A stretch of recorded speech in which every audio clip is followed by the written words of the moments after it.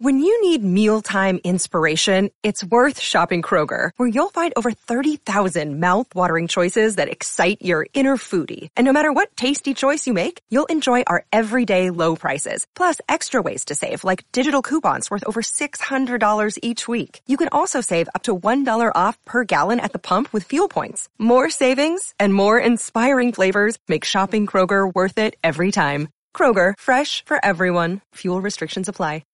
On this episode of Narcissist Apocalypse Q&A, we talk with licensed professional counselor Debbie Tudor about the many signs of narcissistic parents and the various different types of contact adult children of narcissists can have going forward, including a brilliant new method Debbie created herself.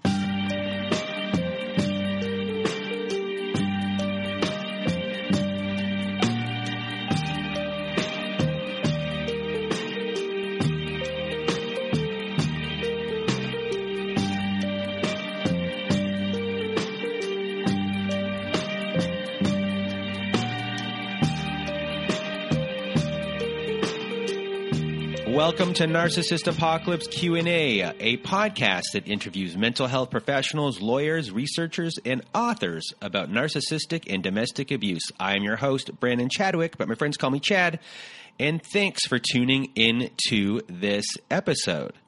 And before we get into our episode, let me state that this podcast is for entertainment purposes only.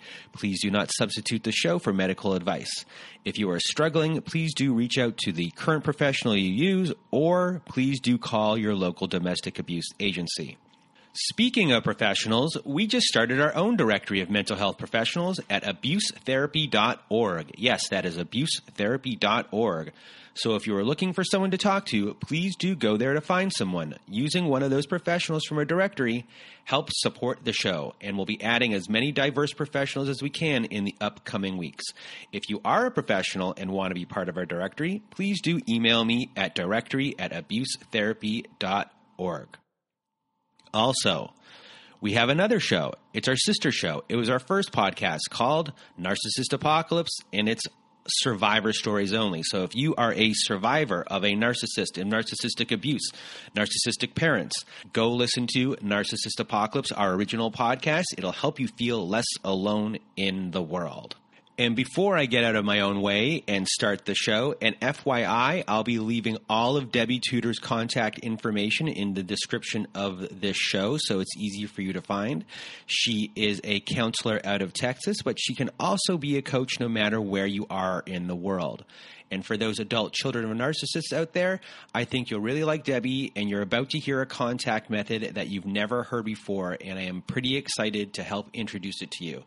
So without further ado, it's time for the show. Here is my conversation with Debbie Tudor. Welcome to Narcissist Apocalypse Q&A. With me today, I have Debbie Tudor. Welcome to the show, Debbie. Thank you. It's great to be here. So Debbie is a licensed professional counselor, also a supervisor. She's 24 years in practice. You've trained with the your WBG certified, which is Will I Ever Be Good Enough, which is by Dr. Carol McBride, and she wrote the preeminent book about narcissism and children, specifically with daughters. How is that training? Going forward, how has it helped you within your practice? Dr. McBride's book was a life changer for me.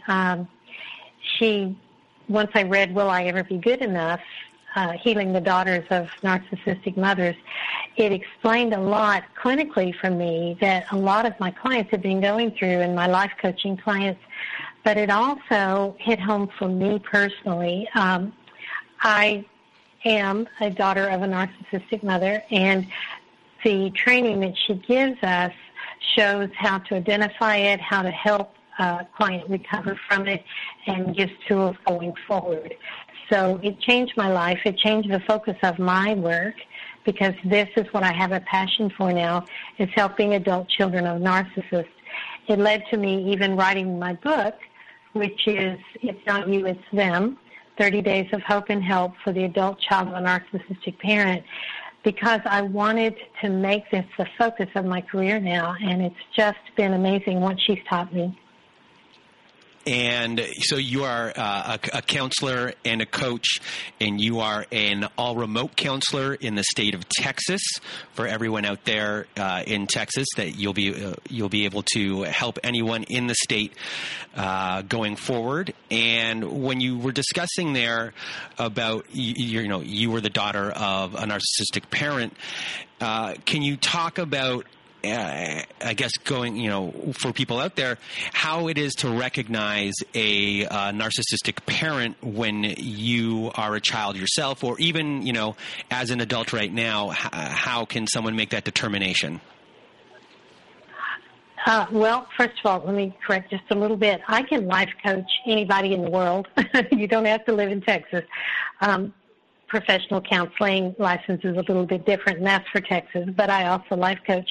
But the way that you can tell what's going on for you, and the things that come up over and over in my coaching clients and my counseling clients, is that in their childhood they got criticism instead of cuddles, because narcissists don't have empathy. They don't understand or work with the fact as a parent that child needs empathy and affection. And over again, I have clients come to me and say, the very first thing that every client says is, am I a narcissist too? Now that's because the scapegoated child is typically blamed for everything that goes wrong in the family. But I always ask them about their parenting. So if you got criticism instead of cuddles, but maybe you love your children and you are encouraging, then that's a sign you were probably scapegoated and you had a narcissist parent. And often another sign is that even though the narcissist was cruel to you as a child or is still cruel to you, your other parent either checks out, disappears, or they support and defend the narcissistic parent. You might be told things like, well, what did you say this time? Or just leave her alone, that's how she is. So it was a very strange style of, rather than holding the narcissist responsible for what they did, the enabler parent held you responsible for upsetting them. So that's another characteristic that we often see. We also see that a narcissistic parent will brag on you in public but criticize you in private. And that's because they want the rest of the world to think that they are this super parent, and your job is to shine or reflect glory back on them. So in public, they're telling everybody, my daughter did this, my son did that. But in private, it's much more about, you didn't make straight A's, or you embarrassed me, things like that. So another characteristic is a feeling that you just aren't good enough. Over and over, a narcissist will try to make you feel their need for compliance and admiration. So I always tell the story, literally in my case, my mother said, well, you threw me a 40th anniversary party, now where's my 50th anniversary party? And it's just that you can never do enough to make them happy. And such is the title of Dr. McBride's book. You just will never be good enough. Another characteristic that you might have that suggests you were raised by a narcissist is you have this feeling like, if someone's unhappy, what did I do wrong? We take responsibility as scapegoats for everybody's moods and emotions, rather than think, well, that person's just having a bad day, or, well, that's on them. If they're angry, I didn't do anything wrong. We automatically look for, what did I do and how did I fix it? And another characteristic is that no matter what you did for that narcissistic parent, it's never enough. So you might please them today, but tomorrow there's going to be something else that you didn't do right or you didn't give them. It's a never-ending battle for supplying them and making them feel good. And, of course, it can't work because nobody can do that for another human being. Another characteristic of being the child of a narcissist narcissist is that you nurtured them instead of them nurturing you. You weren't given support, but you were supposed to give them supply. You were supposed to make them look good to everyone else and brag on them and shine again for them. It's also often that you have a strong sense of responsibility for the happiness of the people around you. You tend to give advice. Narcissistic victim will often tell me, well, everybody loves to ask me what they should do with their lives, and I just love to tell them, because we start out very young trying to fix everything that's wrong around us. We know that the family's unhappy. We know that the narcissist is unhappy, so we try to fix it. So that's called codependency, and it develops very often in the scapegoat of a narcissistic parent. And then we also tend to set our needs aside in friendships or romantic relationships. This is a magnet for a narcissist. If you are walking around saying, I'm ready to give myself up to please you, then you're going to attract people who will take advantage of that. So it is often true that if you grow up with a narcissistic parent, you tend to be attracted to other narcissists. You pretend to enjoy things just to make them like you. You subvert your own needs. You stick around when you're treated badly. You make excuses for them and so on. And the last characteristic that I'm finding, which has been very interesting in having this as a specialty practice now, is that you research extensively to try to understand the narcissist. The most common question I get is not, how can I recover? It's, why are they this way? And I have to remind people that I'm not interested in why they're this way. I'm not a specialist in narcissists. I'm a specialist in you. I am a specialist in helping you recover from what damage has been done to you. And as long as you keep focusing on them and trying to figure them out, you're just distracting yourself from your own recovery. So learning to look at yourself is a very hard thing for a scapegoated child to do, because they grew up focused on that narcissistic parent. Another day is here, and you're ready for it. What to wear? Check. Breakfast, lunch, and dinner? Check. Planning for what's next and how to save for it? That's where Bank of America can help.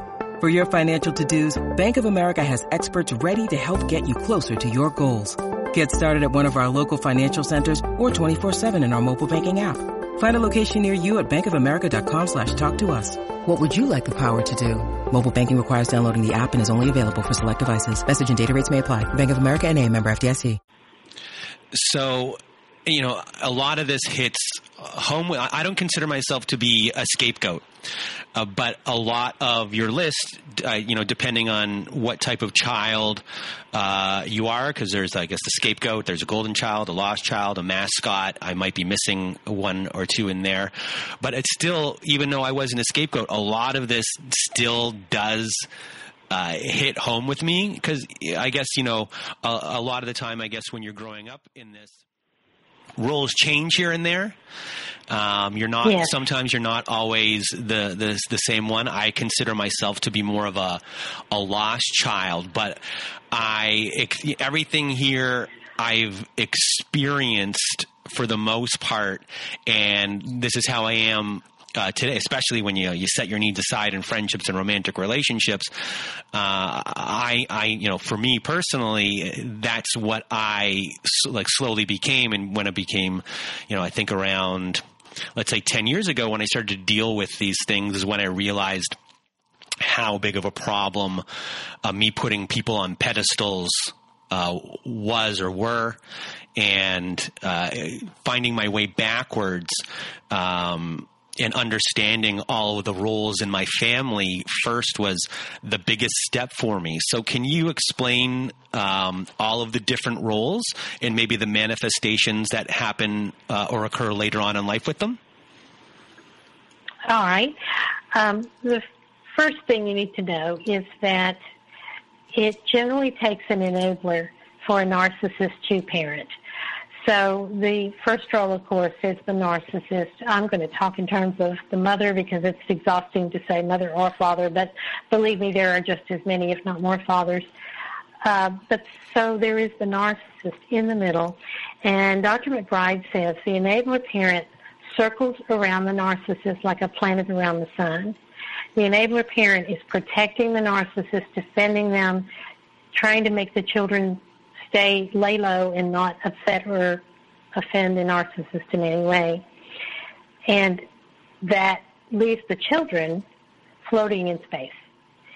And the dynamic is similar to the dynamic for an alcoholic family, in that you've got the narcissist in the center, the enabler, and then we'll talk a minute about the golden child.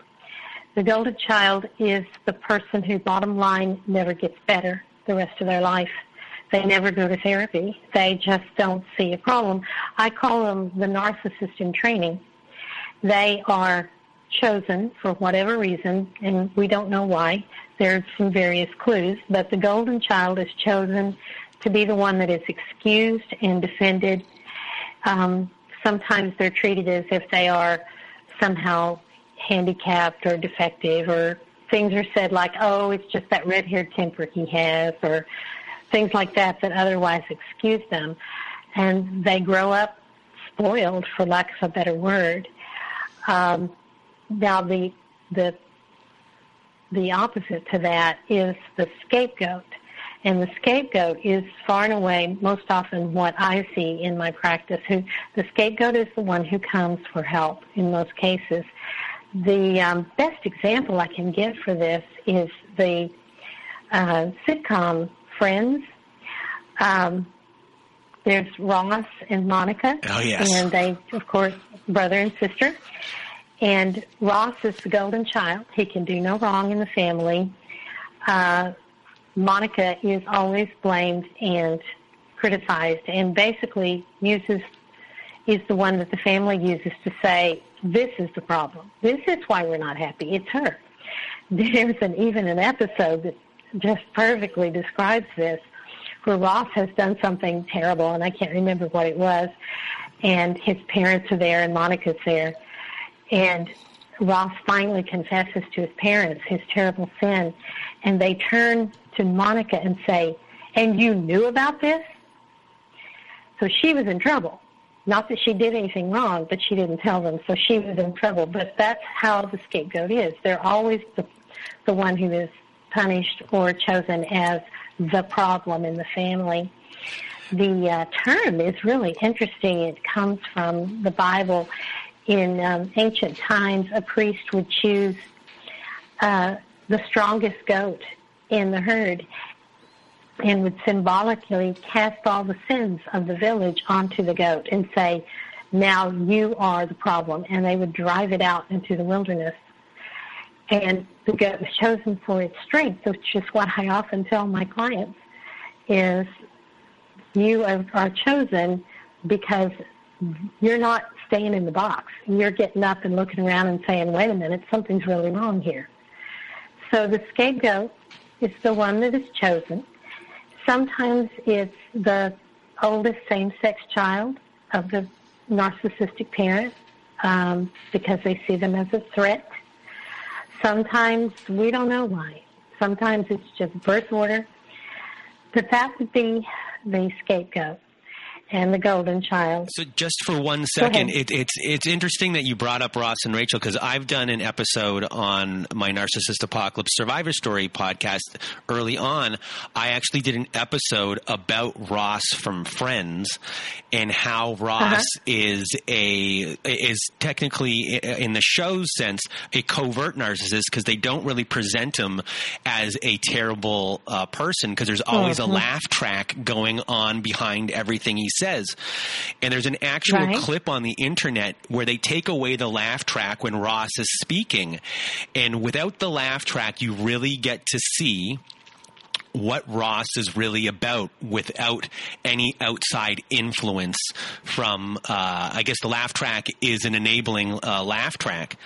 And you really get to see that he is always blaming other people. It's never his problem.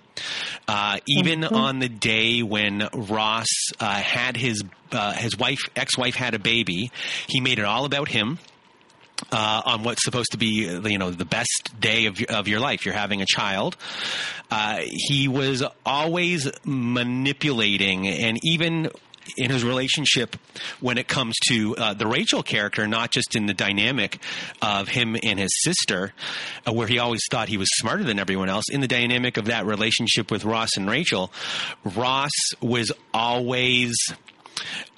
not that he thought he was better, but he used his victimhood as a way to be attractive towards her. Mm-hmm.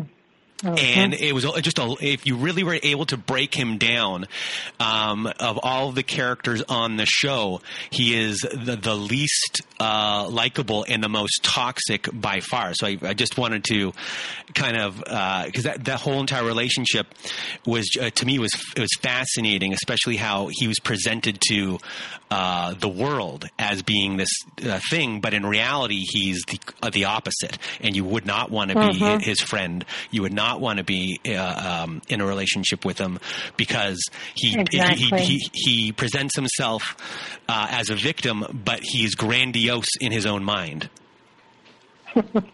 That's true, and there's another scene where he and his father are mocking and gaslighting Rachel. So you're absolutely right about that. I think both he and his father, we had a narcissist and a narcissist in training. You're right. So the other roles in the family, we have a lost child. And how does that child get thrown into everything? The lost child, pretty much, there's so much drama surrounding the golden child, and then the scapegoat. There's so much criticism and bad vibes surrounding him or her that the lost child is pretty much discounted, kind of shoved over in the corner. A lost child often ends up being very smart with technology. They escape into television, video games, because they're just counted out of that world. They're not paid attention to. The two main, it's like the two starring roles for the children are the golden child and the scapegoat, and the lost child is kind of left to fend for himself. And then we have, I guess, the mascot role? The mascot is that clown child that tries to make the family love each other by being funny and cheering and telling jokes all the time and trying to get everybody together and pump everybody up. And they try to compensate for the dysfunctional family by being adorable, being the person who breaks the tension in the home and grows up in denial of the tension and still takes on the role of mediator. I'm going to get you together, and we're all going to laugh and smile because we're happy families and it's going to be fine. That's generally the mascot's role. So when you were talking earlier, there's something you said that it really hit home with me, because you've said many things that hit home with me so far, and it had to do with one parent being, they use the word enabler. I've had another conversation with someone where we discussed them as being a codependent, but the word enabler is an interesting word, in how they are enabling the narcissistic parent to kind of do whatever they want, and in a sense they're shielding them, and it just really, to me, that really hit home in the sense of, because you also might have, I guess, a narcissistic sibling within your household already, and that child as well might be being shielded. So can you discuss, I guess, trust maybe, as far as, if both parents, I guess the parent that's supposed to be loving you is and taking care of you is enabling the other person. All of these children it doesn't matter what role they play.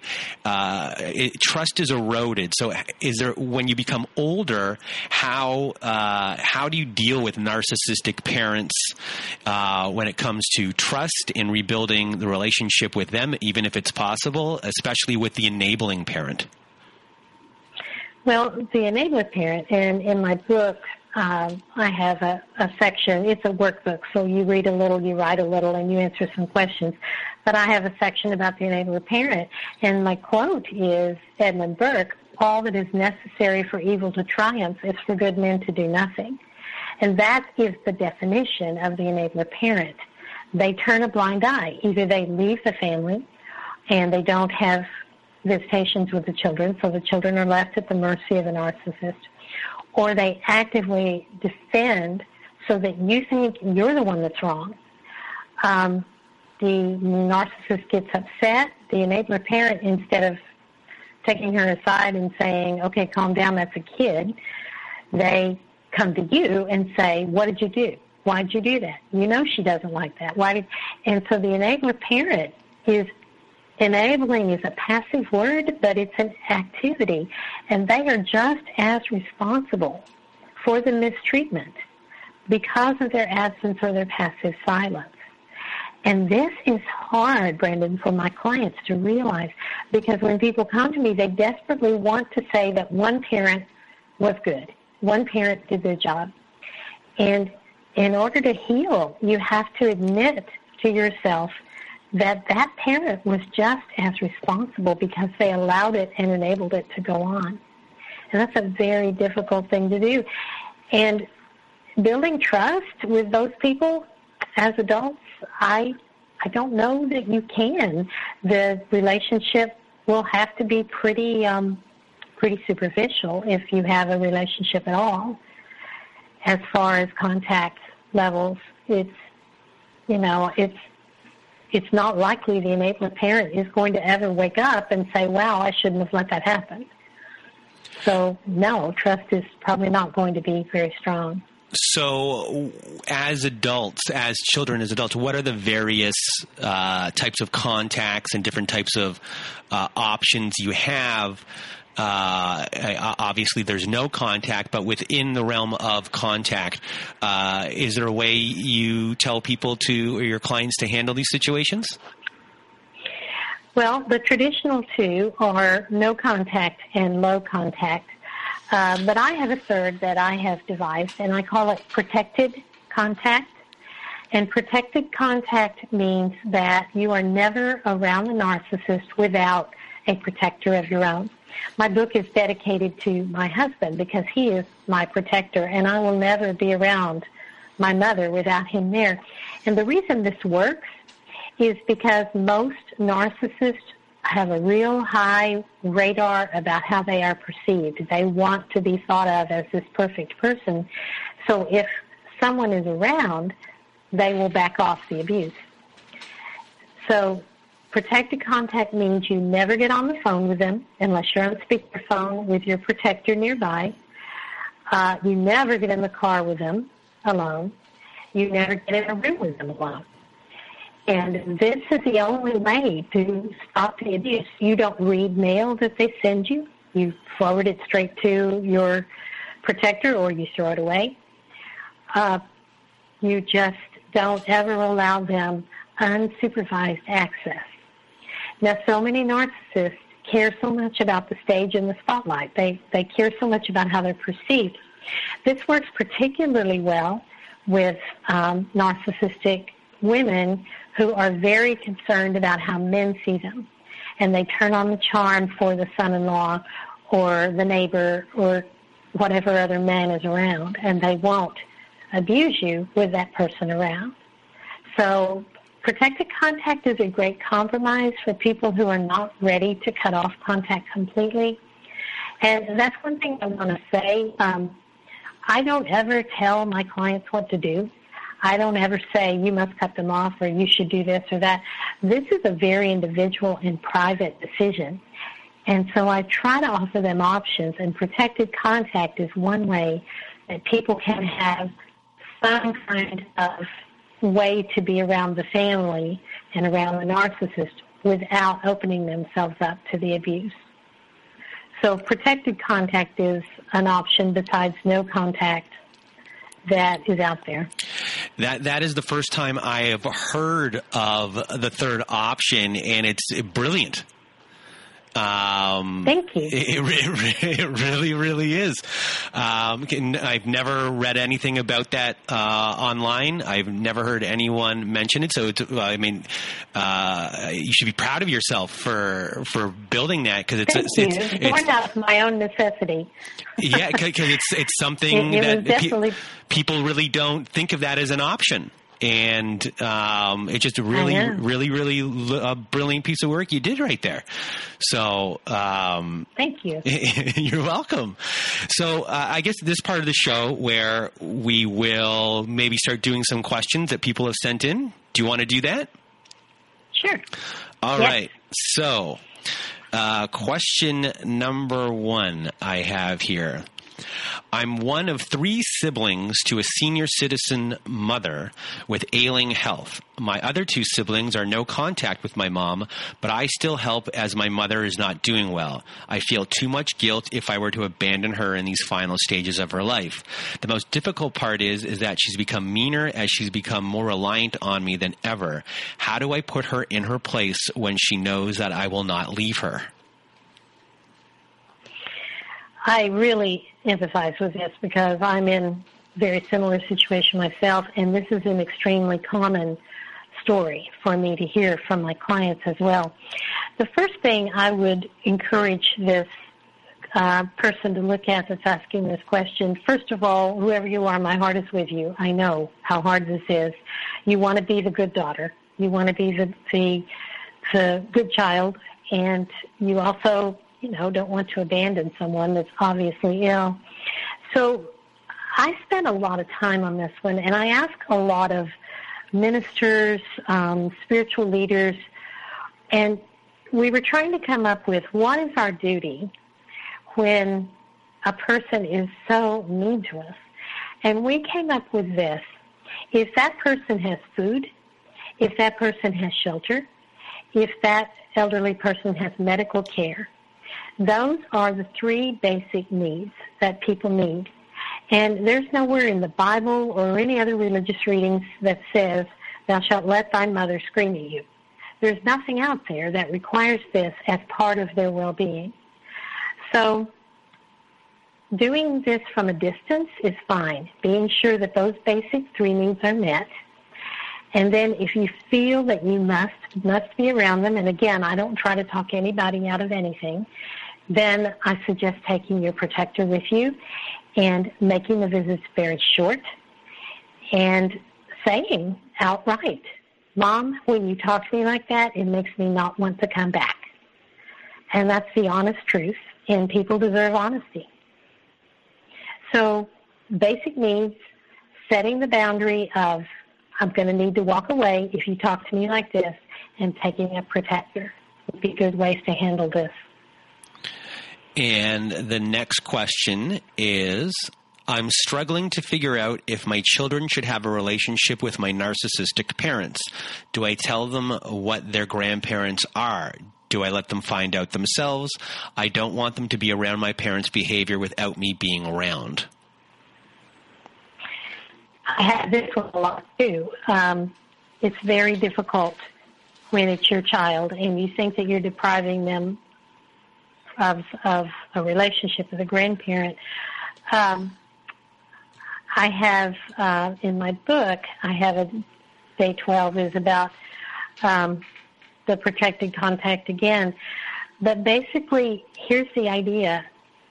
If your parent cannot be trusted to not put you down or try to align your child secretly with them, then they do not deserve private contact with your child. So there again, we're back to protected. I have one client whose narcissistic mother wants to see the grandkids. The grandkids are in their teens and they want to go. So her husband takes them over there. And he monitors carefully the entire visit, every word of it. And if anything inappropriate is said about my client, they pick up and leave. And the kids know why. They know that that's going on. You don't want to give psychology lectures to children about narcissists. It's not healthy. They love their grandparents. They deserve to love them without complication. But you also do not want them unprotected. So if the narcissistic parent has been critical or rude or mean to you, it's very likely they're going to do that to your child eventually. So again, I'm back to protected contact. If the parent can be, if the narcissistic parent can be appropriate and be supervised and be willing to realize that that's the price she pays for how rude she's been to her daughter, then maybe some kind of contact would be okay. But if not, if it's been abusive and horrible for you, then you do not owe this. And it will not do your children good to be around an abusive narcissist. So there's a lot of gray area in there that you need to assess for yourself. So the next question I have for you, it's an interesting question because this one has to do with a narcissistic parent, but also a sibling. So I still talk and help out my narcissistic mother. However, my sister has cut off all ties, leaving me to do everything for her as she's gotten older. I understand why my sister has done so, but it's also left everything on me. This has left a rift between myself and my sister now. I'm really pissed off about it too. My sister is single with no dependents, and I have 2 children and one with special needs. Am I asking too much of my sister to just grin and bear it to help me out? Or do I need to respect her boundary with my mother? I am confused and depressed. Yeah, this one's very similar to the ones we're talking about here. But basically, this person needs some counseling or life coaching to find out why she keeps putting herself last, perhaps. Really what I find when people ask me this is they're mistaking their mother's or father's needs with wants. Again, needs are pretty basic. And if that mother has food, shelter, and medical care, the rest of it is wants. She wants company. She wants you to come spend the night because she's lonely. She wants you to drop everything and come over there. So if this were my client, I would do some really close talking about what exactly are you sacrificing yourself for with this parent. Now, the sister does have a right. All adults have a right to say, I cannot be around this person. But the sister could contribute to the parent's care in other ways, such as money for a caregiver or perhaps sending a meal delivery service to mom, something from a distance. Doing things from a distance for your narcissistic parent, if you just feel like you have to do something. I love the long-distance approach. I love sending them meal delivery service if you think they're hungry or need food. I love sending them. I hired a driver, just like an Uber person, for my mother to get around to the store and all, because I knew she had that need to have food, but every time I tried to be the driver, it ended up horribly. So I would encourage this woman to, first of all, say, am I really supposed to be sitting by her side, patting her hand while she screams at me, or does she have what she needs? And then maybe looking at her own life and her own tendency to sacrifice. And then, of course, there's always, as we talked about, having a protector go with you and seeing if mother would be nicer. It can be a friend. It can be a family member that understands what's going on.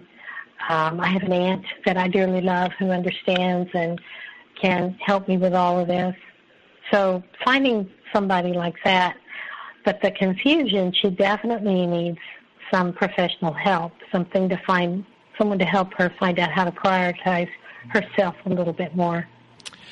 I like the point that you made about wants and needs, and the difference between wants and needs, and how it is very confusing for a lot of us of what is a want and what is an actual basic need, and to be able to differentiate those two going forward for people on, to make a decision. Just like there's a pros and cons list, in a sense, it's really a list of, you have to take a step back and say, is this a want or is this a need? And that's an interesting approach to at least finding the truth of a situation, the truth of what is the real reality going on. Yeah. Yes. So, Jerry, you wanted to continue? I was just going to say that got very obvious for all of my clients this holiday season. There's so much social pressure to just shut up and take it with your parents, and to just keep going back and keep going back. Every Hallmark movie has something guilt-free about being around your parents for the holidays, things like that. And that's really not part of what a good person, what you have to do to be a good person. A good person protects themselves, and they see to the basic needs of the elderly, but they don't have to go and just take abuse to be a good person. There's a big distinction. And before we close down the show, is there anything you want to say more about, this topic of narcissistic parents and the family as a whole? I really just want to encourage the people that are listening to reach out for help. Read the books, talk to therapists, life coaches that are experts in the field. And then I really am a great fan of my own book. It's Not You, It's Them, 30 Days of Hope and Help for the Adult Child of a Narcissistic Parent. It's selling worldwide. I'm getting marvelous feedback from people telling me how helpful it is, because it's not just a book that you read and go, oh, that's interesting. It's a workbook where you have to think through and apply it to your personal life. So doing things like that, listening to these podcasts, reading blogs, all of these are good ways to realize that you are not alone. And there are a lot of us out here. And when we all support each other and take advantage of resources, then we get better. And people can also find you at rockwellcounseling.com, and that is ROCKWALL-COUNSELING.com, and I will have that in the notes after the show as well. Rockwall Counseling. Rockwall. Yeah, Rockwall Counseling. Rockwall-counseling.com. And then they can also email you. Should we leave your email as well? Yes, sure. So they can email off of that that's site. info at I can't even say it properly. Info at rockwell-counseling.com as well. I think you're saying Rockwell. It's Rockwall. It's like a wall of rock. It's my Canadian. It's my Canadianism coming through here. I'm not saying it properly. Info at Rockwall counseling.com. I'm gonna leave this in so people can make fun of my Canadianism. And for everyone, your book is available on Amazon. Yes. So it's on Amazon. So 30 Days of Hope and Help for the Adult Children or Adult Child of Narcissistic Parent. It's Not You, It's Them is the full name. That is available on Amazon.com or in Amazon.ca. And it's also on my website as a download. and it's on your website as a download, and you are in practice in all of Texas as a LPC, as a professional counselor, and worldwide as a coach for everyone who wants to use your services. And I think after this episode, people will, because I can't tell you, I learned so much in this episode. So, and a lot of it hit home with me. So I really want to thank you for being part of our show. And I know that you're going to help a lot of people, and you've already helped a lot of people. And I know specifically one of my friends, where one of these questions comes from, is thankful for you being on the show today. And for everyone out there who is listening, thank you for listening, and I hope you all have a good night.